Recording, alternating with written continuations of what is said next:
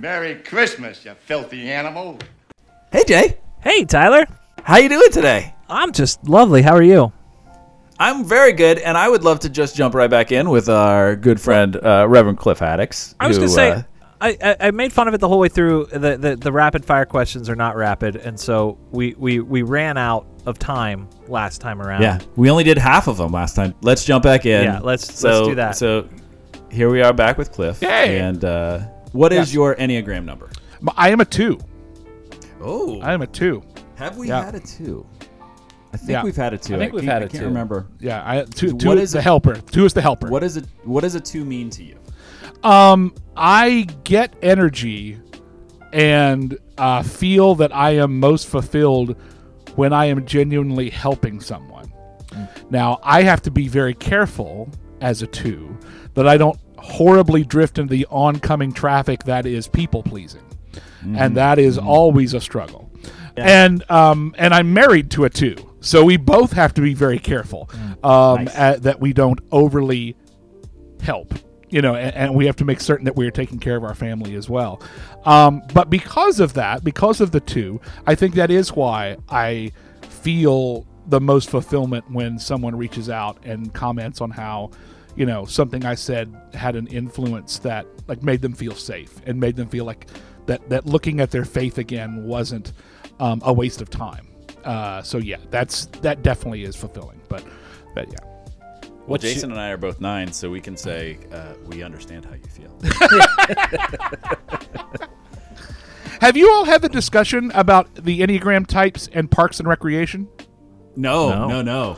I was talking to someone who does presentations about the Enneagram, and they basically made the case that every one of the episodes, every one of the characters on Parks and Recreation is a separate Enneagram type. And you could just go down the whole cast, and you could pick them all out. And I was just sitting there like, mind blown. Now, whether that was intentional or not, I don't know. Who was the 2? I'm not. I think that they said. What's her name? Rashida Jones. Rashida Jones was the 2. Yeah, that was gonna say. So yeah. Mm-hmm. Nice. Do you know your Myers-Briggs combination of letters? I am an ENFP. Oh, look, a bird. Yes, I'm an ENFP. Yeah. we are both INFPs. Slight INFPs. My wife is an INFJ. So yeah, which led to one of the great near sermon goofs I ever had. I've told this story on TikTok, where I was talking about how we are all strengthened by our differences. And I talked about how my wife is an INFJ and I'm an ENFP, meaning I help have the fun, she helps make the organization. But there are times that the other role is so different, it really causes problems. It really causes problems when her J-ness rubs up against my P. like tendencies. And this, my wife has her own church now, but at this time she didn't, and she's out in the audience, she's out in the congregation, just looking at me like, "Don't do it!" Like she's desperately trying not to crack. I'm desperately trying not to crack, but there are a couple in the back, then they were just rolling because they knew what had almost happened but hadn't happened. Who is your favorite Muppet? Wow. I'm kind of partial to Pepe right now. Ooh. I love Pepe, and what I love about Pepe is the way he's so desperate for attention from the characters around him, and the way he loses his way a lot in a lot of the Muppet movies. He's the one that falls for the scheme, and he's the one that sells everybody out, and then realizes, oh, this wasn't such a good idea. Yeah. He's very, very imperfect, and I like that about him. Did you see the Muppet Haunted Mansion? No, it's really it's good. on my. It's really good. I want to see it. We when you're competing with 2 children for what we're going to watch for the night. Yeah. And we currently, I have them on one good track. We're currently watching Avatar together. Oh, nice. Nice. The Last Airbender. Yeah. So that's we're watching that right now. Yeah. So eventually I do want to watch the Haunted Mansion. So. Avatar, the gateway to Miyazaki movies. So.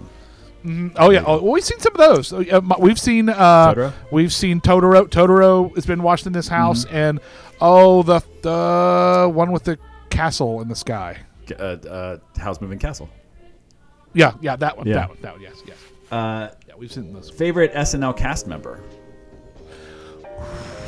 I can't. Again, this kind of goes to helpers. Like, Phil Hartman. Phil Hartman was an incredible backbone to that era. Yep. And it just, again, tragic life cut short. But like could do anything and could play all kinds of crazy characters and never really had like the breakout character. I know a lot of people fall in love with the ones that have like the Dana Carvey with like the church lady that was like his bread and butter the whole time. But Phil was like would play anything they asked him to and would go out and do it. I think Kenan Thompson kind of fits in that role right now. Doesn't Kenan have like the longest tenure on the show He does, now? yeah. Really? Ever? He does. Yes, Wow. yes, he's the longest tenured character He's been ever, on it for like actor 15 of the show. years or something like that. It's been Yeah, a long time. yeah. Huh. They When currently say like when they're writing a sketch and they don't know what to do, they just say Kenan does his thing. That's whatever. Yeah. Like if a character's not working, then no, just give it to Kenan and he will make these lines funny. Yeah. And I would put Kate McKinnon in that category too. That Kate, she's a workhorse. She just is funny in just about anything they ask her to do. The workhorse type ones that like don't necessarily ever get the huge big breakout, but the ones that like help hold the scene together and can just go do it. To be the glue the straight person in it. I mean, that's the ultimate, and this is a podcast we haven't done yet, but the ultimate yes and of improv, which is like that's what the church needs to be. But like that where you're not trying to be the funniest person, you're trying to make everybody else funny. And Phil was great at making other people funny. Oh yeah, absolutely. Go-to character in Smash Brothers or Mario Kart? So I don't play much Smash Brothers at all because every experience I've ever had with fighting games is being obliterated by 10-year-olds. And that just is always. The last time I played Smash Brothers was with my nephews, and I lasted all of 5 seconds. And like 22 hit combo, and I'm just like, this just started. But I would say for for Mario Kart, usually I like playing like Baby Mario. I like Baby Mario. Hey, so, Baby Mario. So you're a Double Dash guy. Oh yeah. Yeah. I'm all about that. What's a band or musical liking that you inherited from your parents? Well, if we talked about the Beatles, my mom loved the Beatles and had a couple of Beatles 45s that I listened to as a kid. Nice. So they were my first introduction to the Beatles. Before it was cool to like the Beatles, back when it was like early 80s and all that. So, I got the Beatles from my mom. My dad gave me Herb Alpert, the Tijuana Brass. Hey, that's so good big. too. But the Beatles is definitely the cooler of the two. Someone in our church was getting rid of a whole bunch of records, and they had a Herb Alpert record in there. I was like, ooh, I'll take it. I'll swipe that. Herb Alpert, that's good stuff.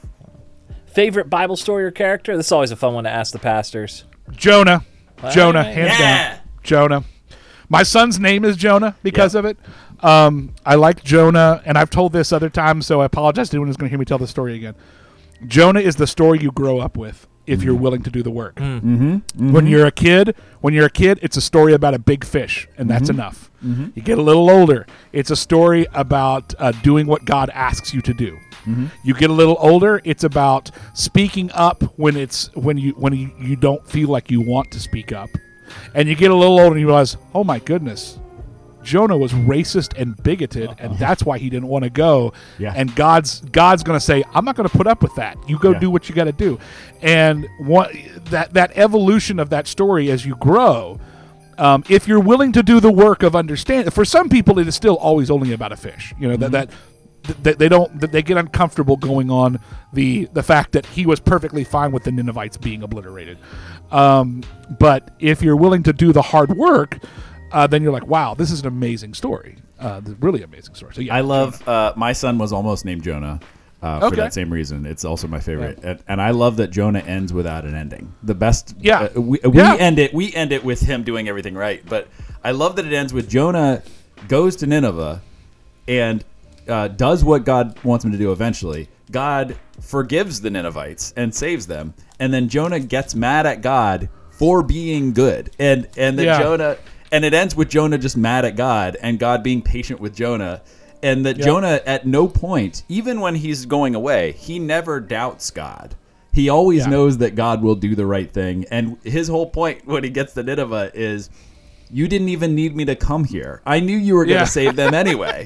You wasted my time. I knew you were good and gracious and forgiving, and that everything would end up okay. You didn't need me to do. So he's mad. Why did you make me a part of loving these people? You wasted. You could have done this without me, and I came out all this way. I should at least see you burn these people to the ground, and now you're not going to.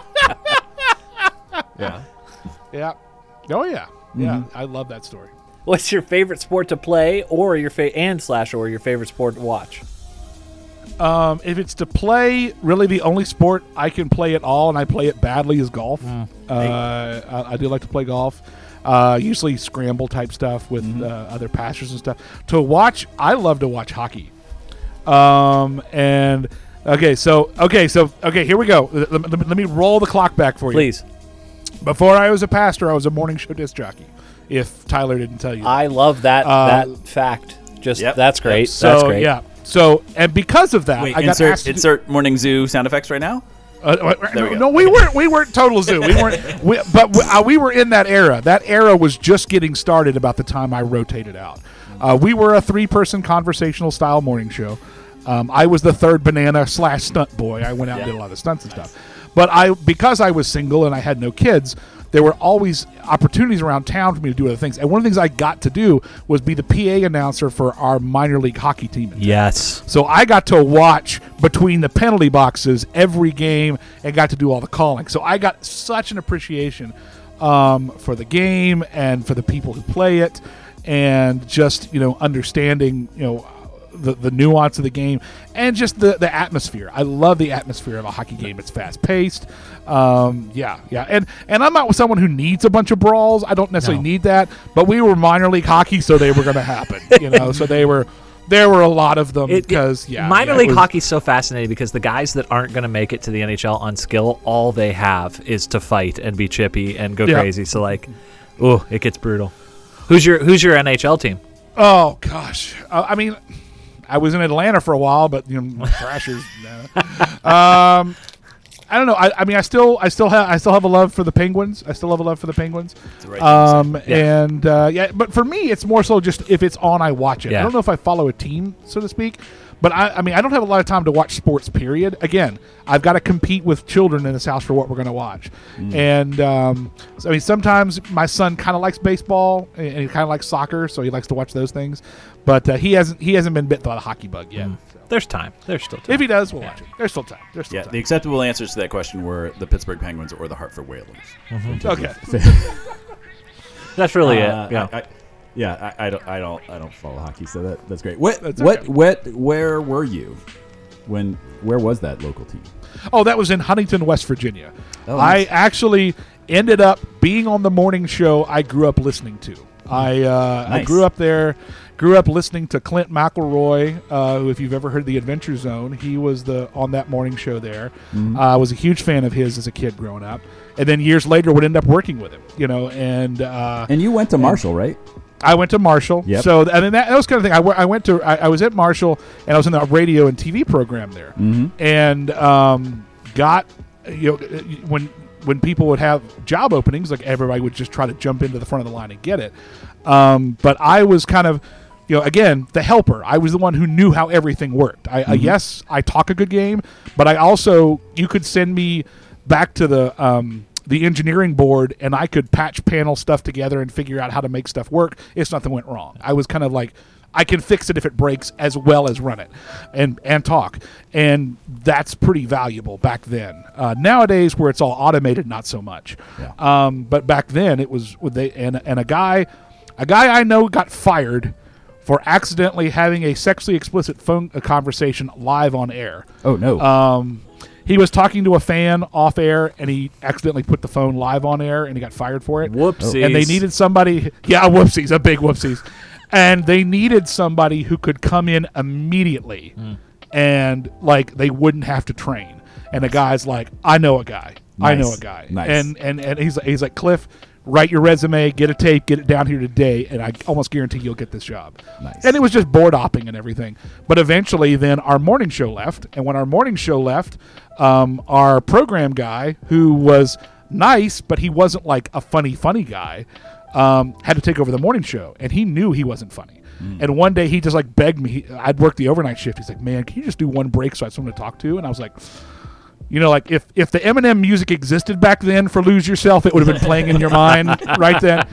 And so I did it. I stayed and I did silly jokes and talked and made cracks about stuff he said. And he's like, "Okay, can you stay all morning?" And I knew I had class in 10 minutes, but I'm like, I'm not missing this opportunity. So I said, sure. Yeah. So I skipped my class and did the whole morning show.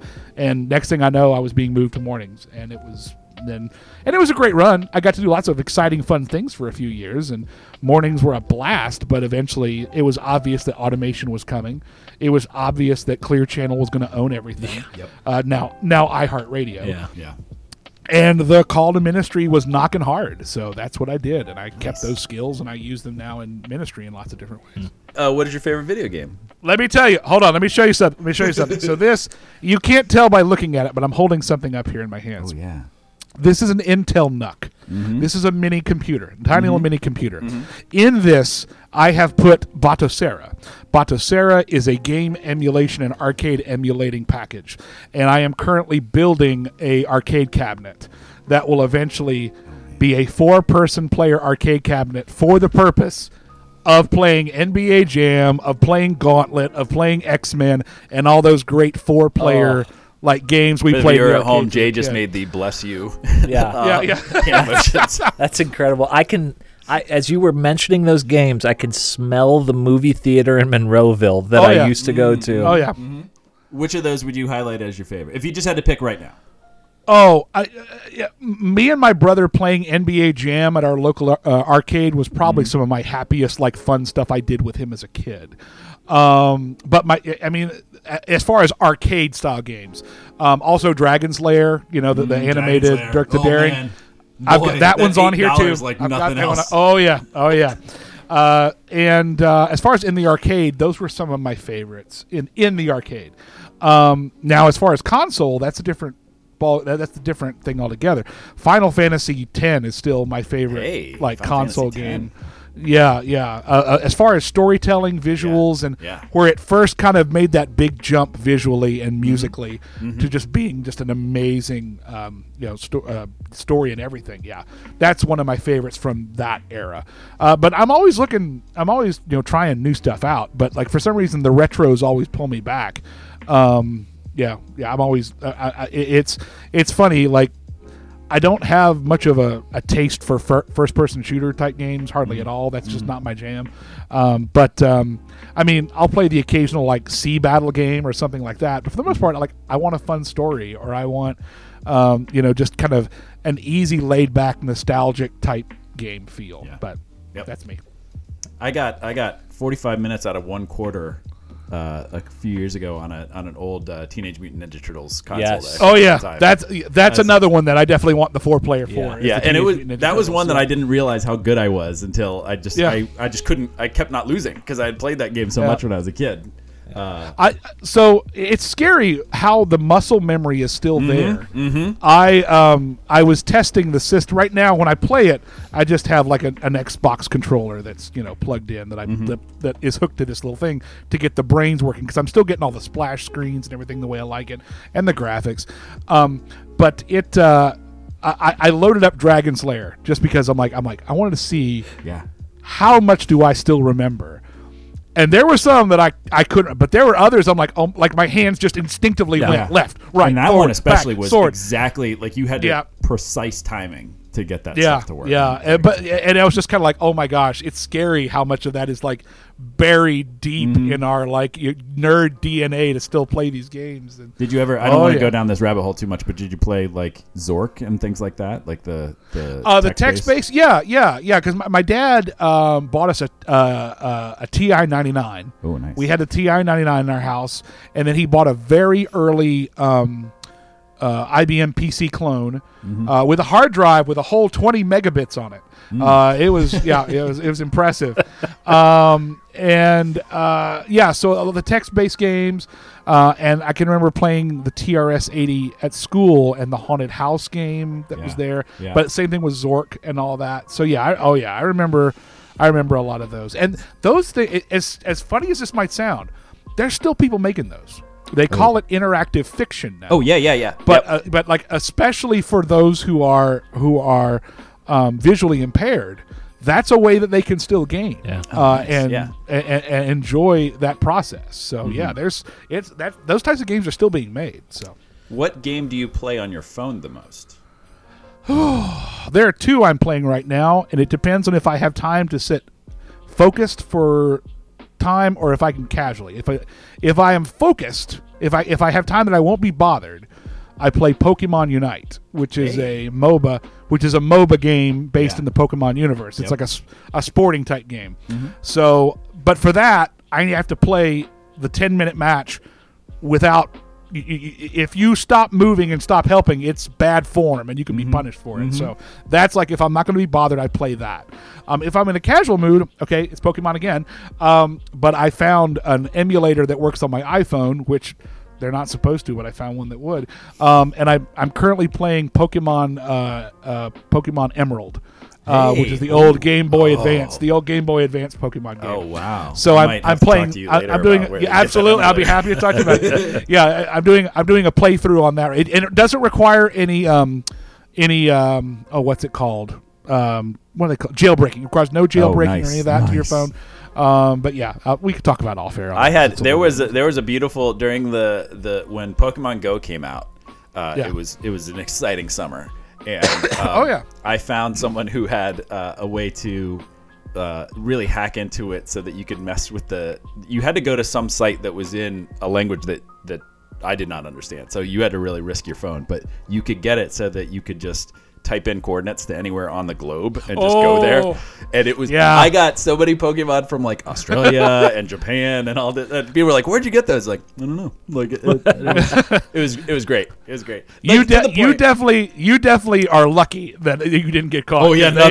They ban you for that. If they catch you. I wish they had a separate game that you could just do that. Cause it was so much fun to just go, like I would go to places I used to live and just like walk around my downtown and like get Pokemon. Cause you could get it anyway. It was very fun. Yeah. I still play Pokemon Go with my kids. We still go out and do that. We even play the Pokemon Unite. I play with my kids too. Like we'll all sit down on the couch together and like I'm shot calling. I'm like, all right, let's move down to the bottom lane. Let's go. And at times my wife is like, they are your children. Don't yell at them. They are your children. Like, well, they're messing up. They need to target the guy in the back. What would you want your last meal to be? A steak cooked medium with a baked potato, a nice butter roll, and we don't need to mess with salad. It's my last meal, so we'll just go with that. That's right. That's right. Yeah. Salad is extra steak. Yeah. What is the furthest from your house that you have ever been on the planet? Nicaragua for a mission trip. Yeah, Ooh. Nicaragua. Nice. Yeah. What is your favorite smell? Baking bread. Bread. There was whether it's in a factory setting or in my house. In my hometown. There's a bakery named Heiner's, and when you drive in the west end of town, you can just smell nothing but baking bread, and it's amazing. But like a lot of people in the pandemic, I got into baking. So yeah, I finally got my sourdough starter up and running again since we moved to our new house, and I'm going to make sourdough this weekend. Nice. So I'm excited for that. Is that your favorite kind of bread to make? Currently, yeah. I like to make the big artisan puff up loaf in a Dutch oven. That's what I like to make. Yeah. What is your third favorite flavor of ice cream? Third would be probably some type of cherry with like chocolate chunks in it would be a third. Yeah. Cherry with chunks. I like that question with no follow-up. Because the obvious follow-up is, well, what's one We and don't two? need it. Nope. We We're don't just need it. moving on. We're not going there. Leave them wondering. What did you want to be when you grew up when you were a kid? When I was a kid, my mother said that, and it's in my baby book, and I've always remembered this. I said three things. I want to be a motorcycle driver, a firefighter, and a dad. I've only done one of those things, and that's fine, because it's the one that's the most important. But yeah, that was what I wanted to be when I was growing up. So I'm Tyler. I'm Jay. And I'm Cliff. And this is Roughing the Passer.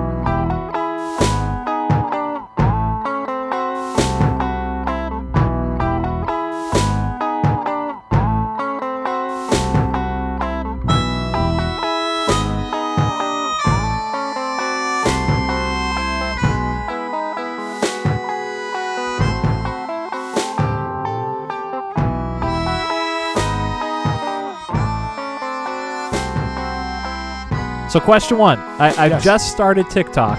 My youth group forced me into it. Yeah. How do I get my For You page to stop being really creepy, weird stuff that I don't want anything to do with? Help me through this. You're not a Thirst Trap fan? Is that what you're saying? Yeah, I do want to say that this is as I've been on TikTok for a couple years. Actually, I mean, I was on Musical.ly. I've never said it out loud before, so now I feel really silly. But I was on because when TikTok last year was like, you've been on TikTok for this many years. It was like, you've been on TikTok for 8 years or whatever. It's like, no, I haven't. It hasn't existed that long. But the one thing that I did say that I've been kind of pushing this to Jay is that TikTok shows you your true heart, because once you've gotten in it long enough, it does, because everybody gets on. It's a lot of thirst trap, a lot of stuff, and you feel like this, but then eventually it kind of hews to what you like. And my TikTok currently is a bunch of cat videos. Yeah. It's a bunch of people dancing in not necessarily, like, not really sexy ways, just like really good dancing. Yeah. A lot of teacher stuff, and then a lot of deconstructing Christianity. Yep. It's that's my that's my get me there. Get me there. How do I get from A to B? Jason, I will tell you, it is just like church. You got to put something in to get something out. So here's what I mean. Here's what I mean. TikTok wants you to interact. Mm-hmm. So if you start interacting with the videos you do like, it will put more of that toward you. So if you see, let's say someone who says something really thoughtful, just going in the comments and go, oh, that's awesome, and clicking the like, it's like, oh, okay, you like that? And if you follow, even more so. If you shared it and like Facebook messaged it to Tyler, even more so. It's like, oh, this is the stuff Jason wants to see. Give him more of it. If you just, and make certain you do no interacting with the stuff you don't want. Just scroll past. Yeah. And it will learn what you want. That doesn't mean it might not occasionally still put that stuff in front of you, because it's very popular. So it will keep checking. Are you sure you don't want, right now, the ring light behind the head trend? Yep. You can't escape it. Everybody's doing it. I really want to do that one in a totally ridiculous way. Yeah. And that's fine. And I love that there are people that are doing that. But I also think it's cool that there are body positive people doing it. Like there are people that aren't a 10 that are doing it, that are still saying, I am who I am and I'm proud of who I am. You know, I get a lot of body positivity, TikTok stuff. And because I'm the positivity guy, I'm always, putting out good things to people, say, hey, way to go for you doing this. Way to go for you taking the stand. Way to go for you saying this thing. So it's always going to I get a lot of stuff about people who are just like having a hard day, because I do interact with those videos. So it's like, send them some more people that are having a hard day. Send them some more people who are asking hard questions. So you will eventually train the algorithm who you are. But like Tyler said, it will show you who you are. But the best way through that is just to sort through the For You page, or like, are you going out and searching for some of this stuff, or well, both. Anything that you actually, like, if you aren't following me already, and you should be. I just started. It just while it was going on, I was multitasking. Okay. So you searched me. If you do follow me and you went through and you responded to a few of my videos, there's a good chance that a few of my videos will just start showing up in your For You page because you seem to like them. So okay, well, you've seen the kind of, and then they'll say, well, hey, here's some other people that are kind of like him that are also talking about inclusion and allyship and deconstruction. And they'll start filtering in. But when you see something that you want to interact more with, like it, comment on it, forward it to somebody, follow that person, and it will, in time, give you more and more of that. TikTok has no interest in creating a wonderful safe space for deconstructionists. That is not who they are. They want you to keep viewing. So they're going to put in front of you what you want to see once they figure out what you want to see. It is fun, though, when TikTok tries to tell you who, like, TikTok for, even now still kind of says like, "Oh, you're a gay person with ADHD who, exactly. who ran away from the church." Yes, I totally. That's where I end up on TikTok a ton. Yep. Because I'm interacting with people who are searching, and and I'm a safe place for them, try to be. I should say I try to be. Everybody is doing their best. It is nice though, because it did. I mean, like in that sense, before I even realized the algorithm situation, like it.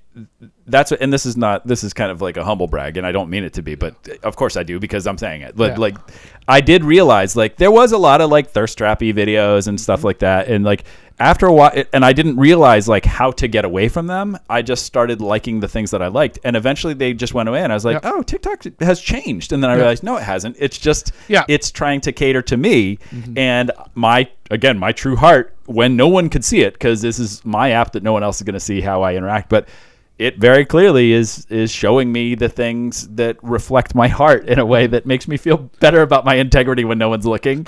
Because you could very easily just kind of be on some of the darker parts of TikTok without anyone noticing. But now, I haven't even more so, at the top, you have a choice between for your page and following. Right.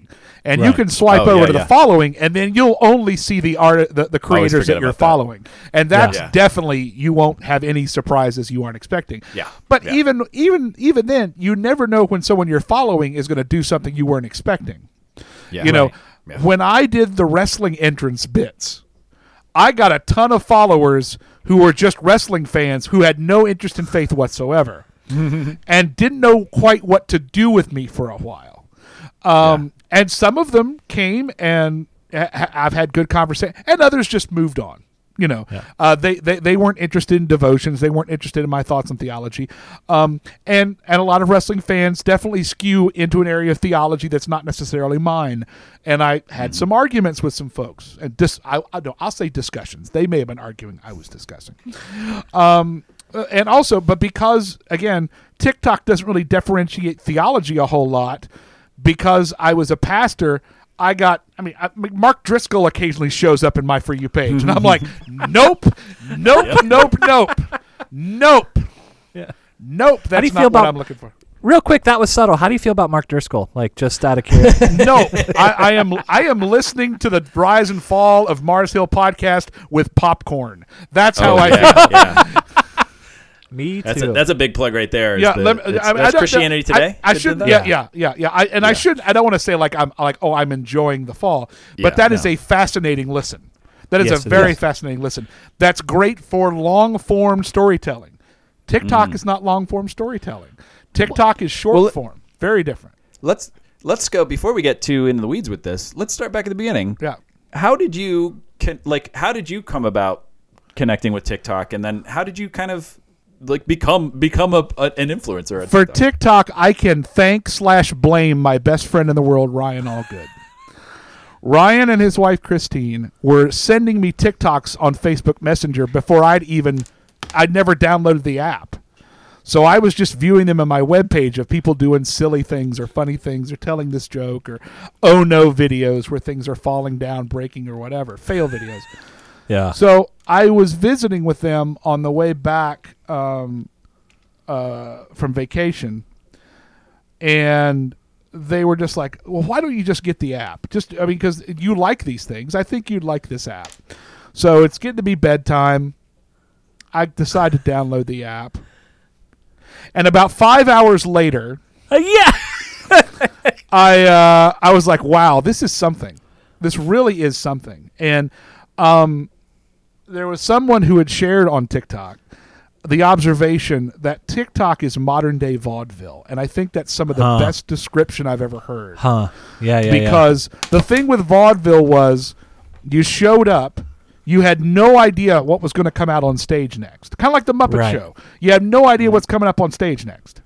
And you either going to love it or hate it, but you have the control of the hook to pull them off the stage, or you can sit there and encourage them and stay on as long as you want. That's solid, yeah.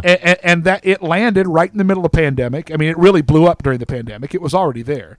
But I was like just fascinated by these people. Just some folks just doing stuff silly, some folks dancing, people doing makeup tutorials, people doing cooking, trying to get it all crammed in into 60 seconds.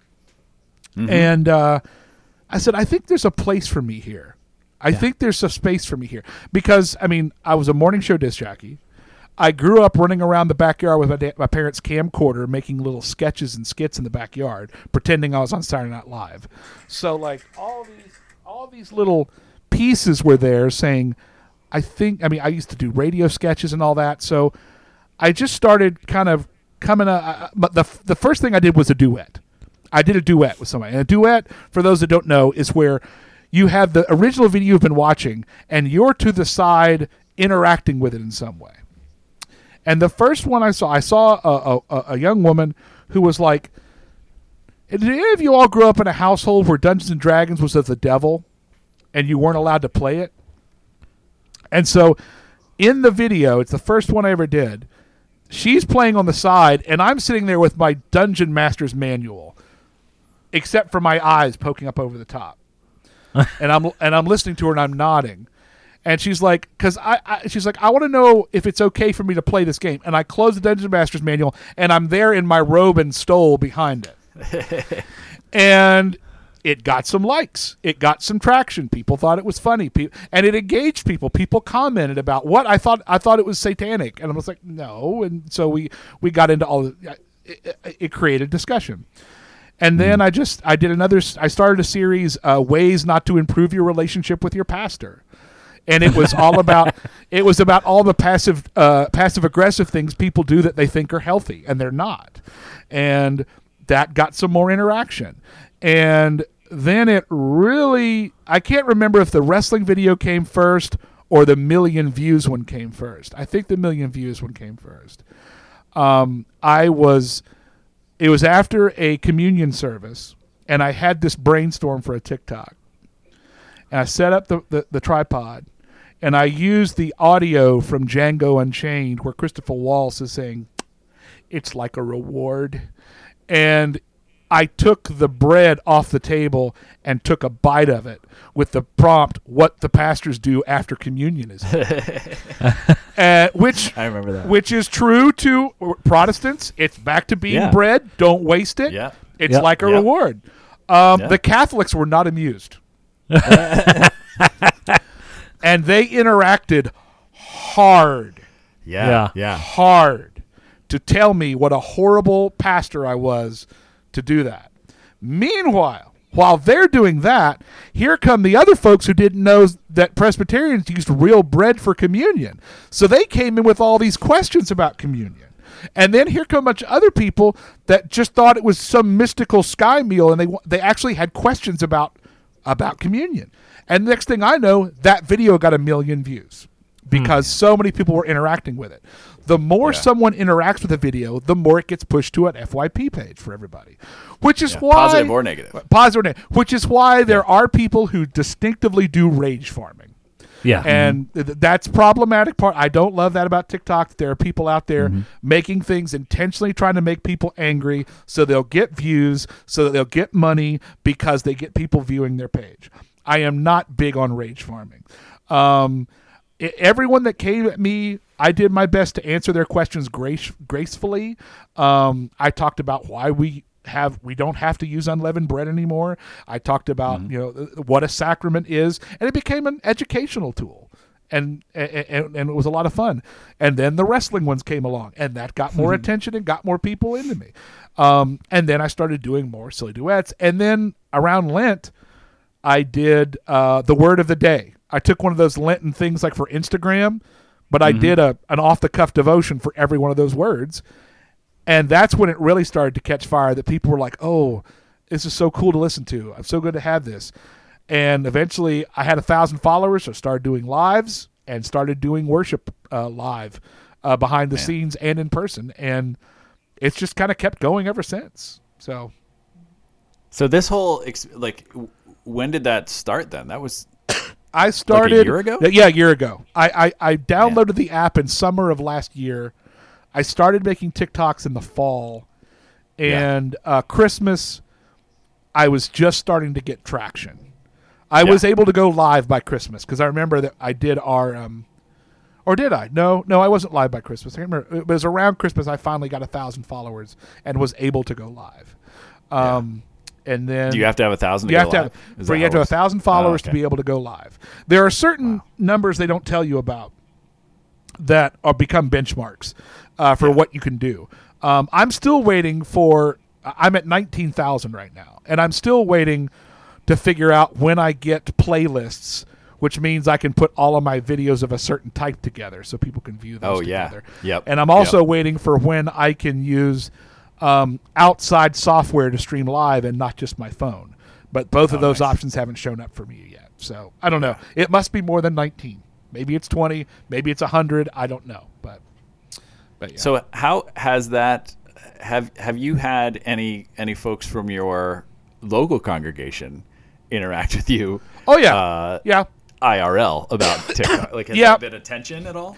I don't think there's been tension. There was definitely someone who took issue with the fact that I brought up a story about when one of my parishioners felt that it was my job to defrost the freezer and at the church, and I made a joke about it in a TikTok, and they thought that, well, she's been at that church longer than you. I said, yeah, but it's still not in my job description. So is the frost probably. Exactly. But that's really the only question folks have had. And there's definitely been a person that was a little uneasy with how much I was talking about LGBTQ inclusion. But that's because they don't fall in that category that, I have a purple congregation. I have people all along the theological, spectrum. But like they didn't tell me I needed to stop doing it. But I have had people from the wild show up at our church because of it. So far, all positive.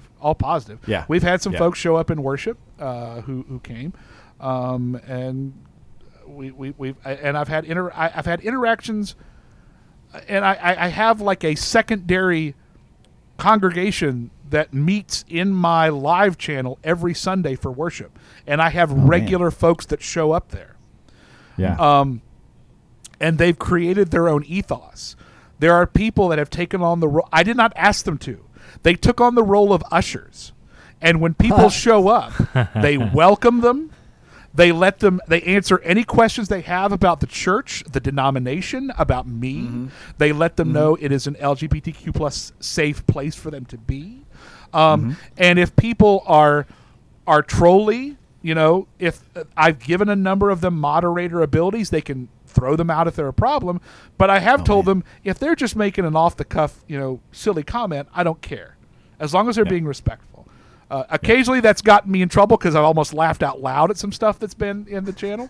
But I'll share this one. So the other day, yes, we're a very Caucasian, older congregation. And I looked down to see the comment that someone made that said, I can almost smell the unseasoned chicken in that room. And I was like, that's good. That's good. I'm going to give that one a 7 at least, if not an 8. That was pretty good. So wait, you do live TikToks for your normal Sunday worship? I stream our worship service live over TikTok. Yeah. Wow. And you're looking at the comments as you're leading worship. Well, see, I also have my iPad which has our Facebook Live on it. So I see the comments and stuff there from our church members, and I've always interacted with those because that's where I take my prayer requests from there. I point out those things. We do passing of the peace there. I've always done my best as we entered this digital era of ministry to make certain that I wasn't just broadcasting, that I was interacting with those that were there that morning. And I think that's a huge part that a lot of churches miss. Not because they're intentionally doing it, they just haven't considered, oh, wait a minute, this communication works both ways.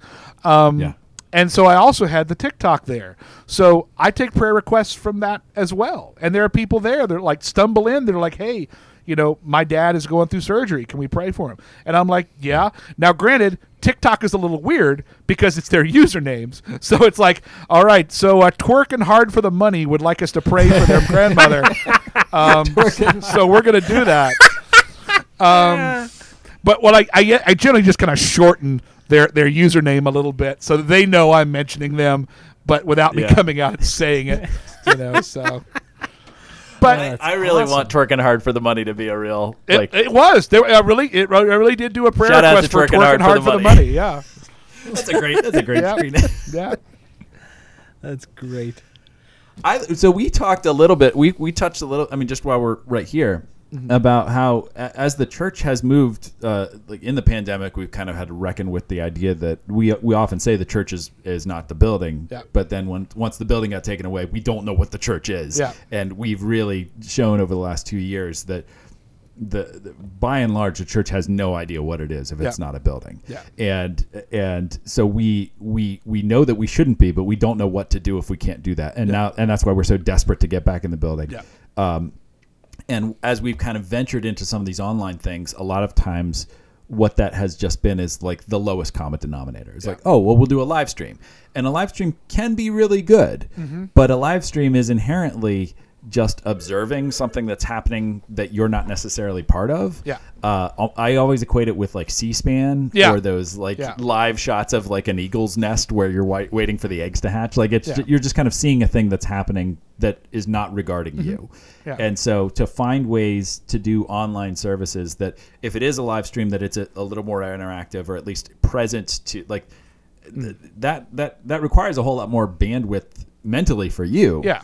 To be present in these different spheres at the same space. But I'm sure that it's so inviting to those people who are participating that they know that Twerking Hard for the Money gets a name check in the live worship service for these people in Dayton, Ohio. Yeah. Well, I mean, and I don't want to be like toot my horn, but like, so I was uniquely equipped for the pandemic. Yeah. You know, I have a broadcast degree. I've always meddled around in video. I've always meddled around in digital media. I'd done podcasting. I knew professional video game streamers. So like when the pandemic hit, like I made some phone calls and I was like, okay, what can I do? What do you recommend? And I took all those ideas down and kind of like in the other episode, what am I going to make? What are the tools have I got and what can I make? So the first week was panicky, just my iPhone on a tripod. And when I got home and I watched the playback, I was like, I would fail myself for if I was grading this for what I'm capable of with my degree. This gets an F. You can barely hear it. It's badly out. I mean, it's a static shot. So I created a hybrid style of worship that was part live, part pre-recorded. I had all these certain elements pre-recorded. I would have a member of the congregation with their family do the call to worship in their living room, and I would have that pre-recorded along with the prayer of confession. And I would put the words on the screen so you could interact easily. If you just showed up, the words were there so you could interact. You did not need to have the bulletin. Then I had the hymns. We had those pre-recorded. People would come in and sing them with, again, the words on the screen so you don't need the hymnal. You can interact. Then I would go live with me doing passing of the peace, talking to the people in the chat channel. Then I would go back to recorded for the sermon, which I had shot in a cinematic style in different places around the church rather than just me in the pulpit. Then I would come back again for the prayers of the people that I would take live and then go out with the closing hymn and the benediction. So I had this 3-piece puzzle that was worship with me live in between. And then I just got the bright idea of like, well, why don't I go live on TikTok while this is going on and give them behind the scenes of worship? So I would show the sermon live, but then I would answer any questions they had about worship during it. And they asked some amazing questions. So why do you do that? Why is this happening here? Why did my church do this growing up and you don't seem to do it? Why are you doing this thing that we didn't do? And that was great until we went back to live. And then I just said, well, we're going to have to watch the service and I'll do the lives another time. But I did everything I could to make certain that if you were at home, I didn't want you just being a casual observer. I wanted you to be in and on, and feel that if you did something in that chat channel, it was going to be acknowledged in some way in the worship space. Because I mean, and I equate it to, if we only took prayer requests from the left-hand side of the congregation, what does that do to the right-hand side of the congregation? We would never do that. But if we don't take prayer requests from the folks that are in the comments, it's the same thing. They are a part of that congregation that morning. So yeah, and that's well, and it seems well, and like you said, you are uniquely equipped for this kind of thing. But that doesn't mean that we can't find our ways in which you're uniquely equipped for the way in which you do it. Yeah. But we as pastors and as the congregation, just in general, are we are constantly having to figure out how to manage things that are not ideal. Yeah. And how to multitask a bunch of different things. Yeah. And if this is part of the evolving sphere of recognizing that the church is bigger than a physical space or bigger than what we had thought it to be before, we can learn that. Yeah. And we'll all find the way in which it makes sense for us as individuals to do that. We all preach in different ways. We all have different liturgies. We all have different styles of worship. That can still look differently in terms of how our online community or our extended community looks. When I say I had a unique ability, I'm not saying I have anything that no one could learn. I'm saying I started off the inning on second base is what I'm saying. Yeah. You know, I remember you doing your Facebook Live. Yeah. Long before pandemic. Yours was one of the ones that I looked at. I have a friend, Kyle, who had been doing it for a while, and you had been doing it. I always kind of checked them in, and I thought, I should be doing more with that. Yeah. Kind of stuff. It's you know, and the thing that I like about TikTok that's different than that is it is very small, very boiled down, very concentrated, and then see if people interact with it. And if they do, then hopefully they'll follow me, and then hopefully they will show up for a live, and maybe they'll show up for a worship service. They're not required to, and I don't beat them up if they don't. I mean, one of my regular attenders in my Sunday morning worship service is atheist, and it will make no bones about the fact that they are atheist. But for some reason is finding community. And, that is huge. And, and I want them to know that they are safe in this space. I am not requiring them to claim, name anything to be in the space, Well, and one of those big things is recognizing that community, that's part of that church not being the building. Church is also not just worship. It is that the community, worship exists for the sake of the community and for the sake of the relationship with God, not the other way around. Yeah. And that we often act as though the community exists solely so that we can worship together. Yeah. And that's an extension of what we do as a community, but we also live together. We interact together. We have discussions together. We learn together. We differ, and we enjoy fellowship together. And there may be people who are interacting with your TikToks who are never going to talk to you, that you'll never see, who are dramatically impacted by what your congregation is doing, what this community on TikTok and even the community in Dayton is doing. Yeah. And it gets to kind of what we had talked about before of the notion of planting seeds that we're never going to see. That if we're doing this effectively, it's not to grow our own congregations. It's to create a sense of community and have people feel that they truly are invited and included in the community that God is creating. That's bigger than any one pastor or any one church or any one theological perspective. Yeah, and that's, I think, it's kind of back to the Make Stuff episode, right? Like, what's your end goal? Because, early days before pandemic, there are some pastors and church leaders that were all on online church as if that was the means to the end, right? We were going to have an online church. No, that's not the product. The community's the product. So the better churches, and it sounds like this is where you're at, have come at the pandemic and whatever post-pandemic, if we ever get there, looks like it's a total creativity, right? Okay, how can we best create community when some of the pieces, some of the arrows are being pulled out of our quiver, right? Okay, we can't meet together. How do we still have community, right? It's not celebrating the medium. It's trying to create the end product well in the midst of that. And that's it's a tricky challenge, but I think it's a fun one too, right? Yeah. Well, I mean, there's even... We're not the only ones that are wrestling with how do we exist in this world. There are businesses that have gone completely to a virtual office and realized, why were we meeting in that space in those tight cubicles with a manager overlooking us when we've been 10 times productive split apart? Yeah. Now, granted, there are some people like those managers who see their jobs in danger who really want everybody back in the office right now. Right. And could be to the cost of their workers' well-being, because that's a model they've always known and they don't want to lose it. And the church is in the same place. There are definitely some who are so anxious that they don't have packed pews. because that's the sign of success, and that's a sign of that they're doing something right. And I'm like, we got 25 strangers that you will probably never meet that are over here in the live right now that are interacting, and maybe some of them even give. I have a donation thing attached to my TikTok that goes to our church donation gifts, and we get a couple. But again, that's not the goal. That's not the end goal. Yeah, right. But it is, it is showing those that are the bean countery types that, hey, some of the traditional things are still at work here. They're just different.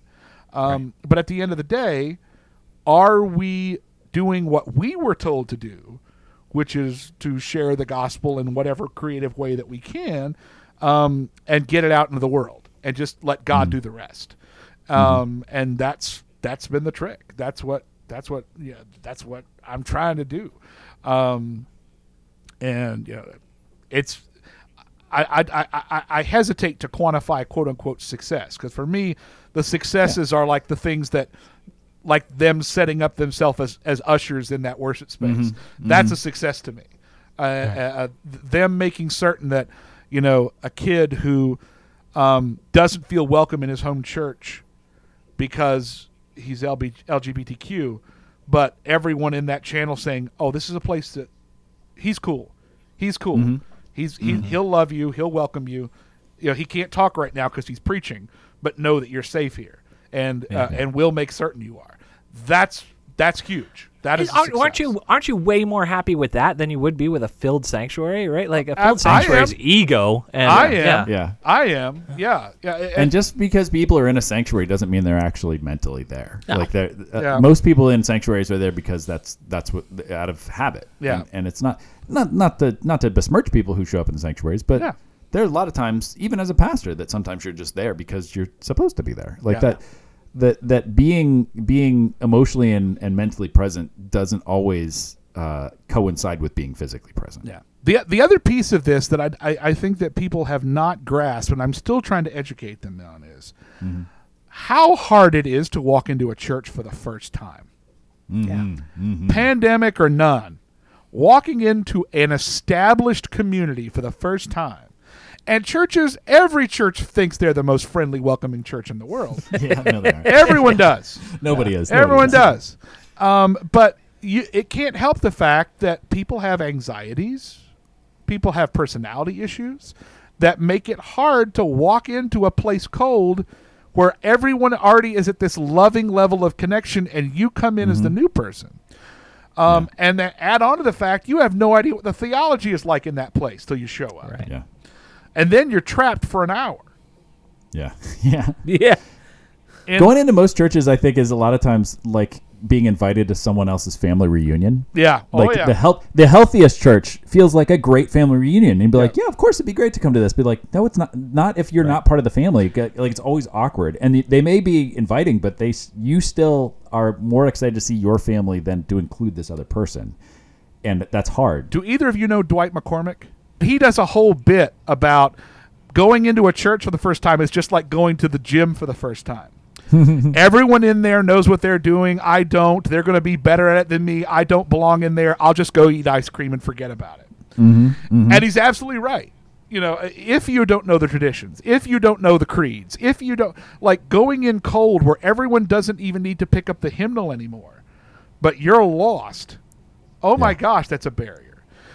Whereas if someone just is going to click a link and be in the comfort of their own home and at least get the feel of the community, and they have the option of interacting as much or as little as they want, that's huge. That's allowing them to move at their pace. Whereas a young couple shows up into a church and you've already got buildings and grounds deciding, well, there's the guy that's going to do the stuff we're too tired to do anymore. Let's pounce. Yeah. Where's the door? I'm ready. I'm leaving. So. It was remarkable. The other day, someone from my previous congregation moved to the town where my new congregation is, and someone that I'd known and trusted for a long time. And he and his wife were kind of church shopping. He even hates that phrase as much as I do. Yeah. But ours was one of the churches that he came around to. And again, to the point, like our guys think we're super welcoming and like friendly and everything. And he was at a Bible study, and he and I had enough trust that he felt safe saying this. He's like, oh no, you guys are the least welcoming congregation we've been to in our journey. And all of my guys froze, and it was such this like neat opportunity for me to be like, he's right. Not because we're like mean or angry, but like, again, my thing was like, when you got married, like how hard is it to break into a new family, right? Like that takes time, and you feel like you're welcoming to everybody who's already in the family. Yeah. But not so much to anybody who's on the outside trying to find their way in. And so like it was a neat, I don't think that ball would ever get put on that tee quite that way again, that somebody a visitor would show up and say, no, you guys actually suck at this. You're pretty bad. Well, I mean, and so much, unfortunately, of when a new person comes in, especially in this polarized world we've come to, that there are folks that are auditioning if you want that person to be part of your faith community. Yep. I mean, I've witnessed people use the dog whistle phrases to see how people will respond to them. And I'm like, are you kidding me? Are you kidding me? There's a great TikTok about that. Yeah. The guy that does the dog whistle phrases to check people out. Oh, my gosh. Yeah. So I have a real, I know we are like effectively out of time, but I have a real quick can of worms that I just want to peer into. Okay. In terms of TikTok as social media, and like we're right at the point now that like even in Congress right now they're debating how unhealthy things like Instagram and social media are for young people. As with all things, like if we believe that God is the creator of all things, that God's fingerprints are all over everything, and that everything can be used for the good of God and good for creation, like that TikTok and social media are not inherently bad, but great bad can come from them. As a pastor who has found just tremendous good from this particular avenue of social media, but knowing that there is also great capacity for harm to be done with this, like what, I guess, question mark response to something. What are your thoughts on that? It is like, I mean, keep in mind, I came from radio. I remember the days of satanic panic and rock and roll and how dangerous it was. I can remember people complaining about the songs we were playing that are so mild by today's standards at our radio station. I see stuff that kids get caught on their camera phones doing and just think back on, thank goodness we didn't have camera phones when I was a kid. I know what I got away with. And in that regard, you need to be thinking, because something you say or do can instantly be. There are TikTok accounts devoted to exposing people's bad behavior in public. There are certain TikTokers that, like, if someone goes on a racist rant toward people, they're like, okay, let's find out where you work. Let's find out where, so that your coworkers can know these are the attitudes you have behind their backs. And some of that is pretty harsh, and some of it can be very damaging. And sometimes kids are just being stupid and don't realize the gravity of what they're saying, and it's out there and it's going to follow them around a while.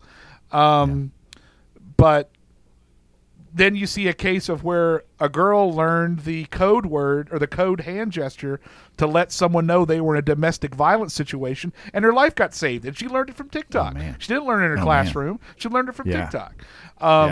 The kids that I see and the adults even, that the thought of a worship space they could be welcome and loved in, it was a completely alien concept. And now now they know it exists. The whole deconstruction movement that's going on is being fueled heavily by social media, by people who are exploring it and are sharing their experience with it, and putting out there, and people are able to identify and say, oh, I feel just like that. I think just like that. I can't believe there are people like me that are out there sharing and experiencing this like me. There was a case just the other week where there's her name is the Rexorcist, and she's a pharmacist, but she also does a lot of stuff on misogyny and calls people out on it. Well, this guy fired back at her for like calling him out. Well, then she shared that video, and then about 6 people who he had been abusive to in relationships jumped up to say, this guy is like the devil. Let me show you what this guy has done. And so now this guy's horrible abusive behavior has brought these victims together in a place of healing and feeling they're actually heard and believed that would not have happened without social media. So there are going to be the bad situations, but there are the good situations too. It's a tool like anything else. Twitter question for this week is, what TikTok trend should Pastor Jay try on the new TikTok? I will take all suggestions. But the real TikTok or the real Twitter question: how do you use this tool for good? I think it's a bummer that was the last question and the last answer, because we could spend hours on that. I think absolutely. Because a tool is only as good as it is. Like a saw is a saw until you're using it for ill-fated purpose, right? Like I think social media, it's the same thing. So how can we as faithful people use these tools for the good? And that's a question I'll be wrestling with for a little while, I'm sure. Absolutely. Yeah. Absolutely. Cliff, do you have any other TikTokers that you would like to plug, ones that we should follow? Oh, shoot. Sorry to spring that I on wish you. I'd made that list. I wish I'd made a list. Yeah, sorry. I'm trying to think of some of the ones that I think are... So while you're thinking again, Cliff is Revan Geek. REVNGEK. Let's see. Who are some... Man, I wish I'd thought of this ahead of time. I would have given you a whole list of folk. But if you follow me and interact with me a bit, or want to ask me, I'll be happy to point you in their direction if you come to me.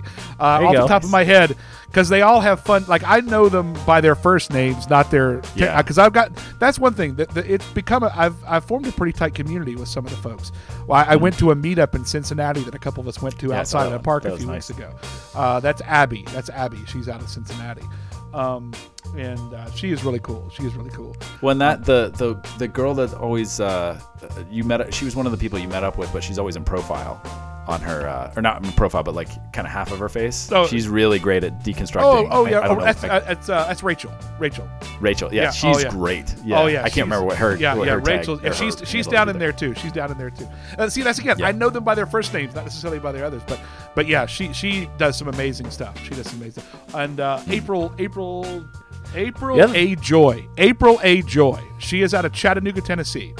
April is a recovering hardcore evangelical in her youth, like sang the whole 9 yards, and now she's deconstructing all that.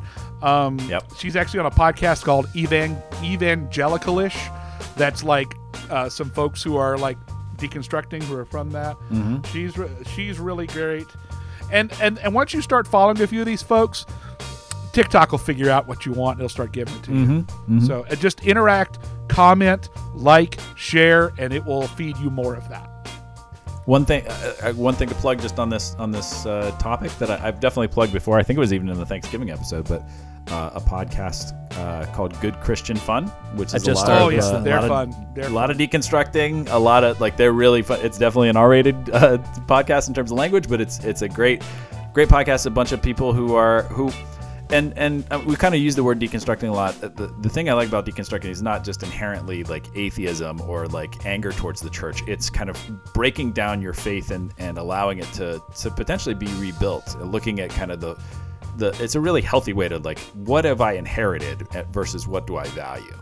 And so separating some of the problematic things that church culture has given us, and separating them out from the really helpful theological things and the truth of what can be really great about Christianity and faith and what the truth behind God. I think that's what's so beautiful about it, is that it's kind of this agnostic movement, but agnosticism without real criticism of the church. Thank you, Cliff, for hopping Absolutely. by. You are certainly welcome. Thank you, Cliff. I've been Jay. I've been Tyler. I've been Cliff. And this has been Rubbing the Pastor. Talk to you again soon.